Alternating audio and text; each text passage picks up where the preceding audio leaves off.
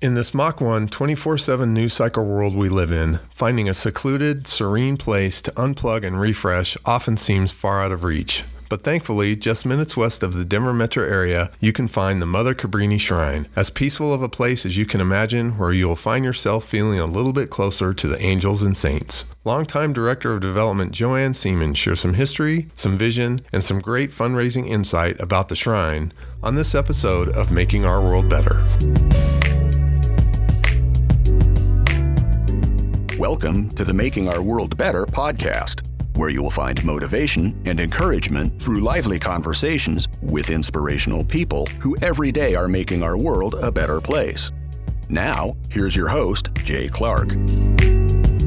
Welcome to the podcast. I am Jay Clark, and it is a joy to be joined by JoAnn Seaman, Development Director for Mother Cabrini Shrine. Tucked just off Interstate 70 between Denver and the Rocky Mountains, Mother Cabrini Shrine is a true gem and what I would call one of the best outposts of peace and serenity in all of Colorado. JoAnn has been with Mother Cabrini Shrine for 33 years, awesome, and is responsible for all fundraising endeavors, including annual giving, special events, and a recent capital campaign. We'll ask her about those, as well as all shrine communications, marketing, and social media. JoAnn was born and raised in Victoria, Kansas, and has a BA in communications from Fort Hays State University and a nonprofit management master's degree from Regis University. Most importantly, JoAnn has been married to husband Tim for 28 years, and after raising two daughters, they recently became grandparents to two fabulous granddaughters. JoAnn, welcome and thanks for being here.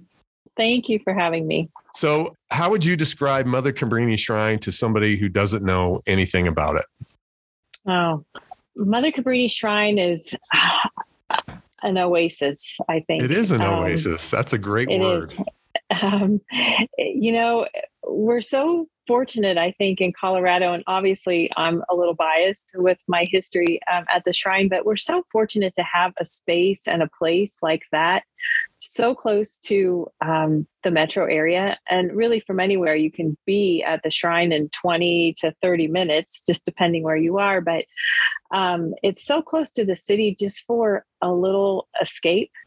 Maybe sometimes from reality, from your busy life. And it's just really amazing to me that a place like that exists so close to, a busy, big city. And I think the shrine, it's a place of prayer. It's a place for people to come find peace, maybe find some answers that they're looking for. It's a getaway that is it has a lot of history, and there's a lot to learn when if you come for the first time.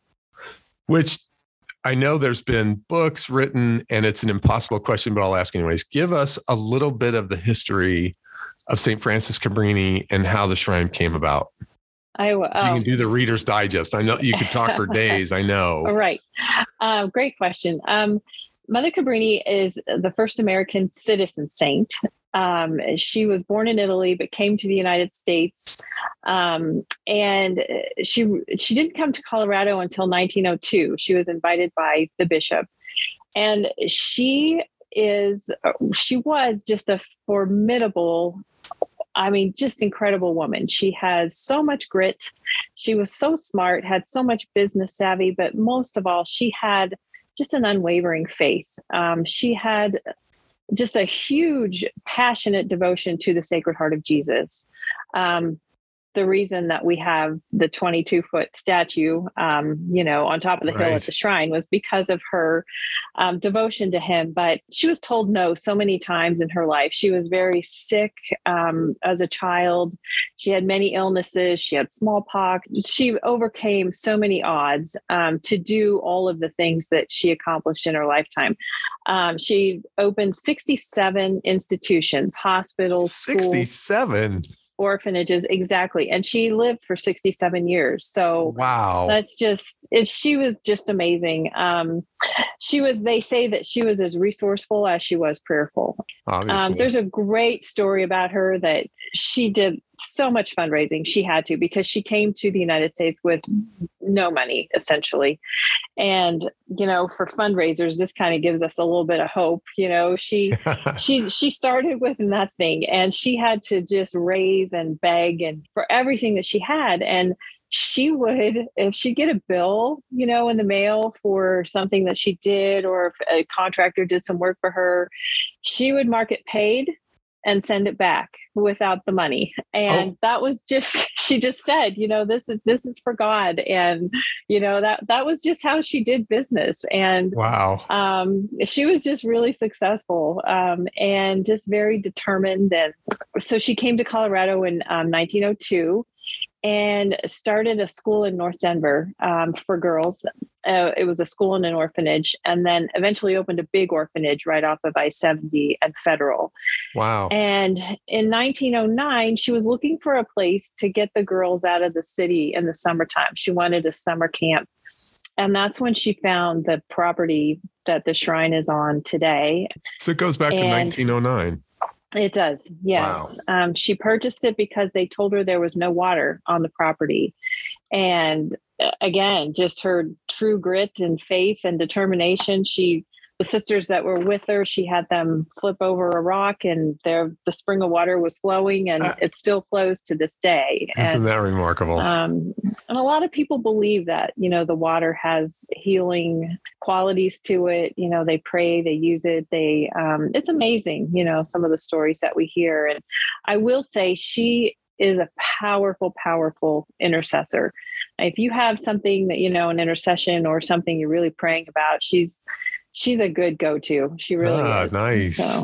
So the 22-foot statue you can see from I-70, there's significance in the path that leads up to it. Am I right about that? Yeah. So it was the path she took when she came. Wow. I mean, she came up with her horse and buggy, and obviously nothing was paved. And at that time, there weren't steps. I mean, it was just a hillside, and she walked up the hill with her sisters and some of the girls from the orphanage, and she had them gather rocks, and they formed them in the shape of a heart with the cross on top. Again, wow. Her, devotion to the Sacred Heart. And, and it's still there. Today it's enclosed, and, wow. So people can see that. And then over the years, the Knights of Columbus and several North Denver families were very instrumental in putting in the steps and bringing the statue over from Italy. And there are Stations of the Cross and the, 10 Commandments and just devotional things along the way that people can take their time. There are 373 steps. We get asked that all the time. But you can kind of take your time, and it's a spectacular view from the top, overlooking Denver and the mountains. So I love the word oasis because it truly is an oasis. If anybody hasn't gone, you've got to go and make that climb.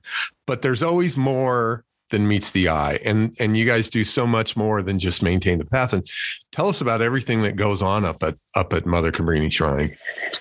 So we have a daily mass in our chapel. We have masses, Sunday masses on the weekends. We have 3. We have weddings, quinceañeras, we have retreat facilities so people can come and stay. We have a retreat house, the stone house, which Mother Cabrini actually gave the directive to have built. She never got to see it finished, but it was her, direction that happened. And that's where the girls would stay.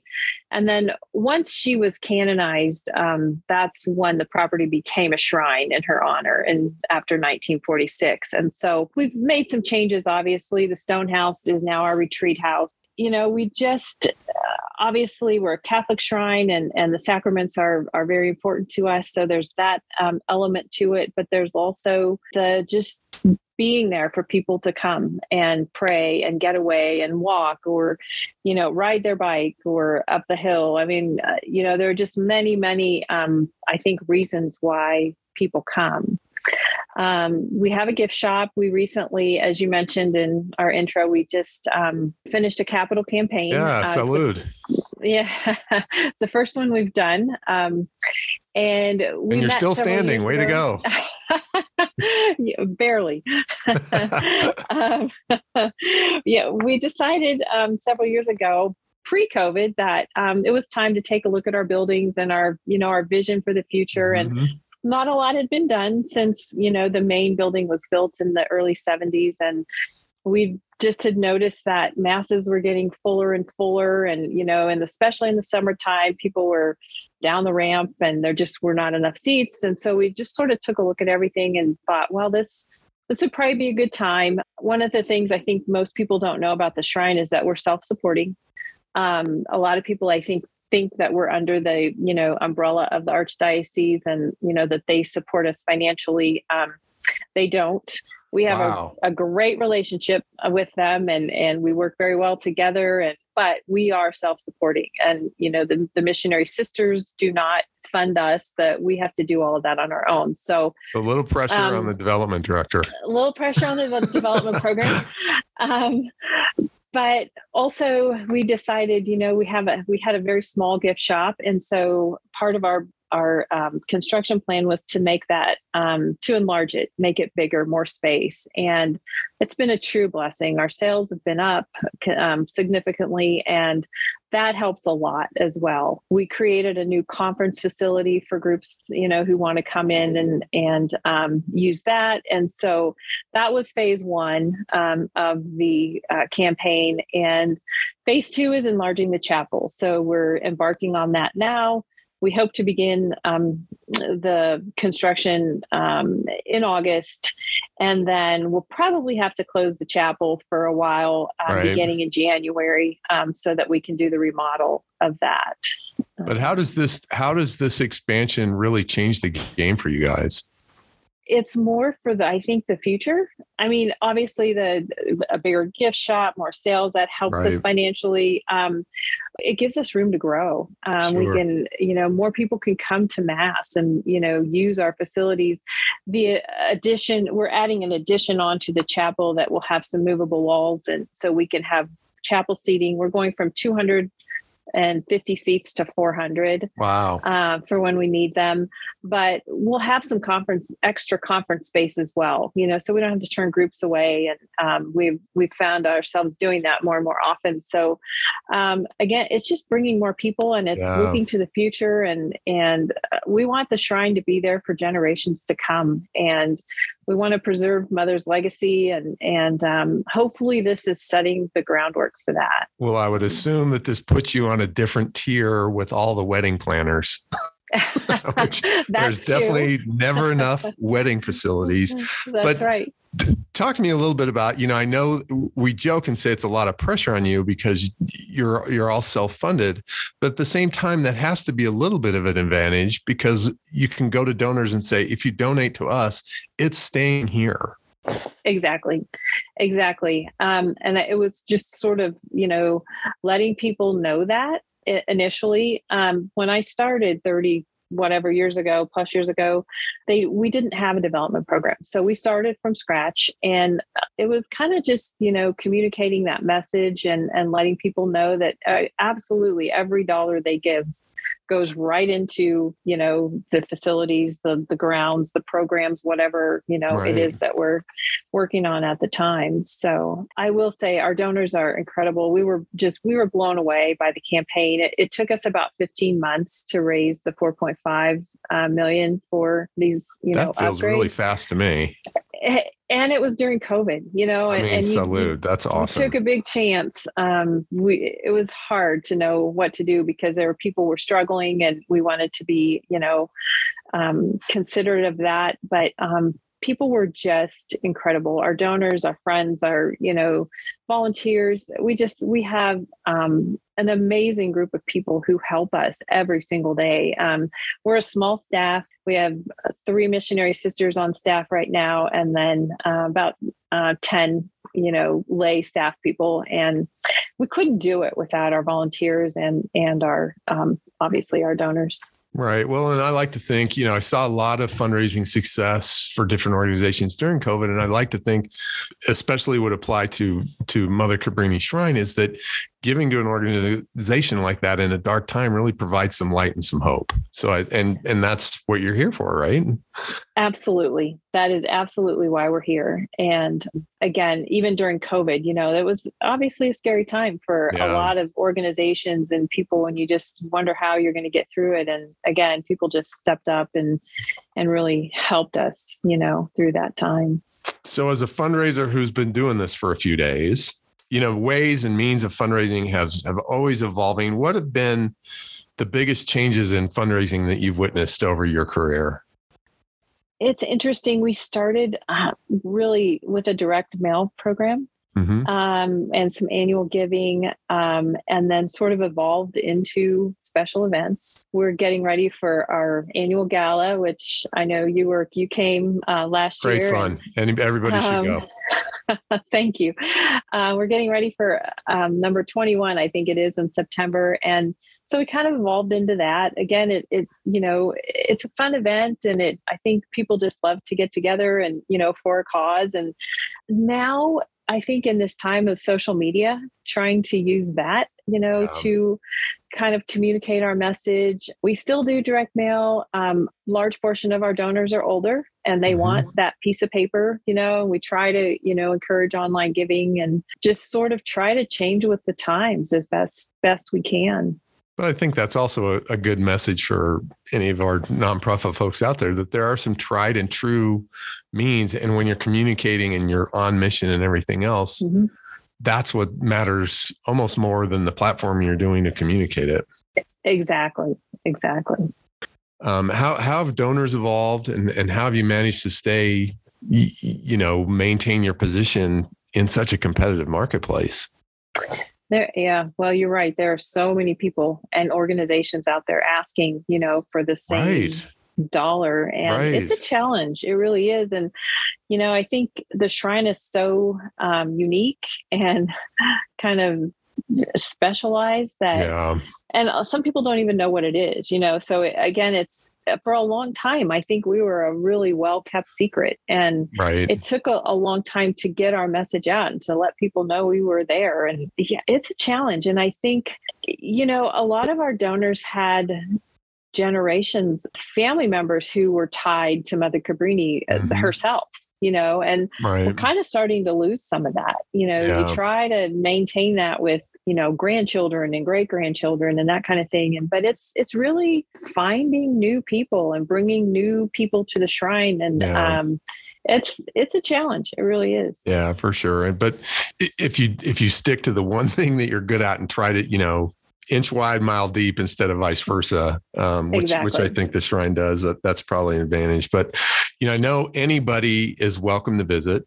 And again, I encourage everybody that I know to go up there. It's just the, like I say, outpost of peace and serenity. But how intentional are you with staff and volunteers and everybody else so when somebody sets foot on the Shrine, they feel welcome? I mean, that has to be an intentional act on your part. Absolutely. We recently did a sort of a rebranding. We honestly, all these years, we didn't really have a logo. I mean, that's really awesome, kind of terrible to say. It just took a while, and we were very intentional about signage and, just so when people come on the property, they feel welcome. They feel like they know where to go or what to do, their maps, or, that kind of thing. Again, we are a small staff. If we could be out there, welcoming people when they do set foot on the property, we would be. And we do have volunteers who do that. We have them in the grotto in the summertime, just to greet people and that kind of thing. But we do try to be very intentional about that because everybody's welcome. And again, we're a Catholic Shrine, but, I've had people tell me, I met a guy one day outside who rode his bike up the hill, and he stopped, and I asked a question, and he just said, I've been coming here for like 20 plus years. I ride my bike up this hill. He said, I've never stepped inside the building. I'm not Catholic. I'm not really anything, but this is where I come to find God, and this is where my time with Jesus, and so be it. I mean, good for him. And thank goodness we can provide that, so yeah, I thought that was really kind of telling. That prompts me to ask another completely unfair question, which I will, is do you have any favorite visitor stories that you should share? I mean, people come from all over the world to visit, correct? They do. Yeah. They do. You never know. I mean, when you deal with the public, it's interesting. Honestly, probably the ones that stand out the most are the ones that have so much faith, or that come to thank Mother Cabrini for answering their prayers, or people that, were really sick and were healed, or, beat cancer, or some of the most heartwarming, inspiring stories probably, stand out the most. Again, or, people who lose a loved one and come to the shrine to find peace, or we have benches and, different things to remember loved ones. And if the shrine was a special place, there's a woman who's a really dear friend, who has become a really dear friend. And she lost her husband when she was pregnant with their third child to an aneurysm. Geez. And absolutely heartbreaking, but it just gave her so much peace. And to be able to have that bench up near the statue of Jesus, and, her kids have kind of grown up coming to the shrine. Her oldest daughter just got married, and, wow. So visitors like that really stick with me. My experience has been you go there and you realize you're not alone, exactly. which is awesome. So yeah, it's like I say, it's been a few days that you've been there now. What continues to energize you as you do this work year after year? I love the shrine. I love everything about it. I love that drive every morning that I get to do up that hill. Sometimes in the winter, it's a little tricky, but I've gotten used to it. It just, I love the sisters. I love working with them. They're just wonderful, passionate women. And it stopped feeling like a job a long time ago. My girls grew up there. They would come to work with me when, worst came to worst, and didn't have a babysitter or whatever, a day off of school. I actually met my husband on the property. Come on. And I did. Long story, but we tell me that's not a God wink. Good Lord. Exactly. The girls were both baptized there. Our oldest daughter was married there. So it's just a part of us, a part of our family, and a part of me. And I just feel so fortunate that I get to do this every day. And that's so awesome. What an inspiration. Yeah. I hope everybody heard that. It quit feeling like a job a long time ago. We should all be so lucky. So what is it that excites you about the future for the shrine? Obviously the new construction, the new chapel, it's really exciting for the future, for the shrine, for Mother Cabrini's legacy, just to continue her story and her spirit, and just that people continue to know her, and through her, they come to know Jesus. And that's why we're there. And I just think it's really exciting that we were able to make some changes and make it more welcoming and bigger. And we're just really thankful that we were able to do that. And if you're Catholic, it's great. If you're not Catholic, it's great. Absolutely. Everyone is welcome. Yep. I always like to wrap these up. I call them the Fab Four. The first one is, what's something you will read, listen to, or watch today? Read, listen to, or watch. Well, honestly, since you invited me to do this podcast, I've been listening to your podcast. Oh, yay. It's really good. I'm humbled that I am in this group because have some fantastic guests. So honestly, I'm going to continue your podcast. Well, doesn't that make my day? Wow. So who would you say is a role model for you? My career, I have a very dear friend, Father John Lager. Most people in the Archdiocese of Denver know him. He's been the national chaplain for Focus, the Fellowship of Catholic University Students. He actually taught me in high school. No kidding. That's awesome. Actually, junior high school, and then introduced me to the sisters and really helped me get this job. And so he's helped us. He was our capital campaign chair. And I always joke with him, you find the busiest, most well-connected person make them your capital campaign chair, and it's going to be successful, So pro tip for everyone.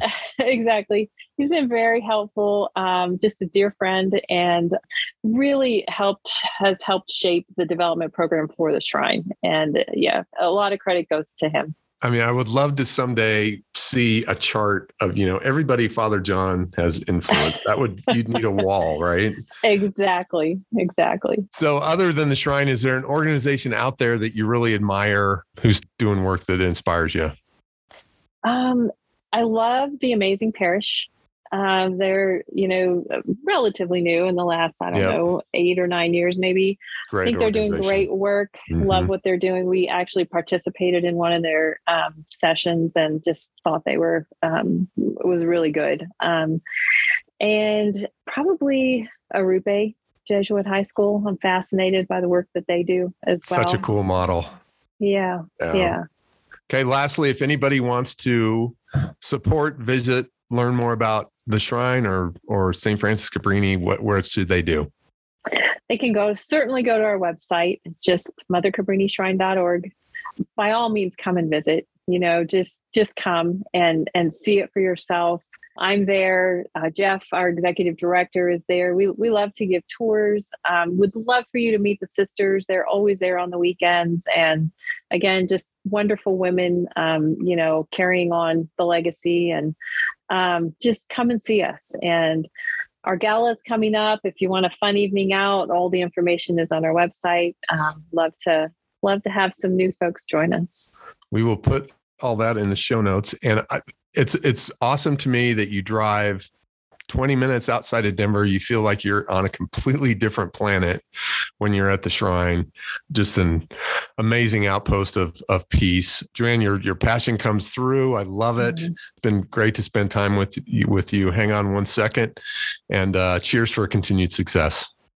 Thank you very much. Thanks for having me and letting me talk about one of my favorite topics. I appreciate it. It's been a joy.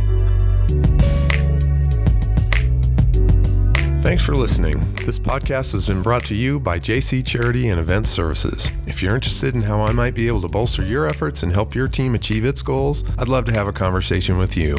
You can find me at makingourworldbetter.com. Make sure to check out the Mother Cabrini Shrine. You'll find contact information in the show notes. If you enjoyed this podcast, we'd be grateful if you would subscribe and leave us a review. Until next time, I hope you are inspired to find a way to make our world better.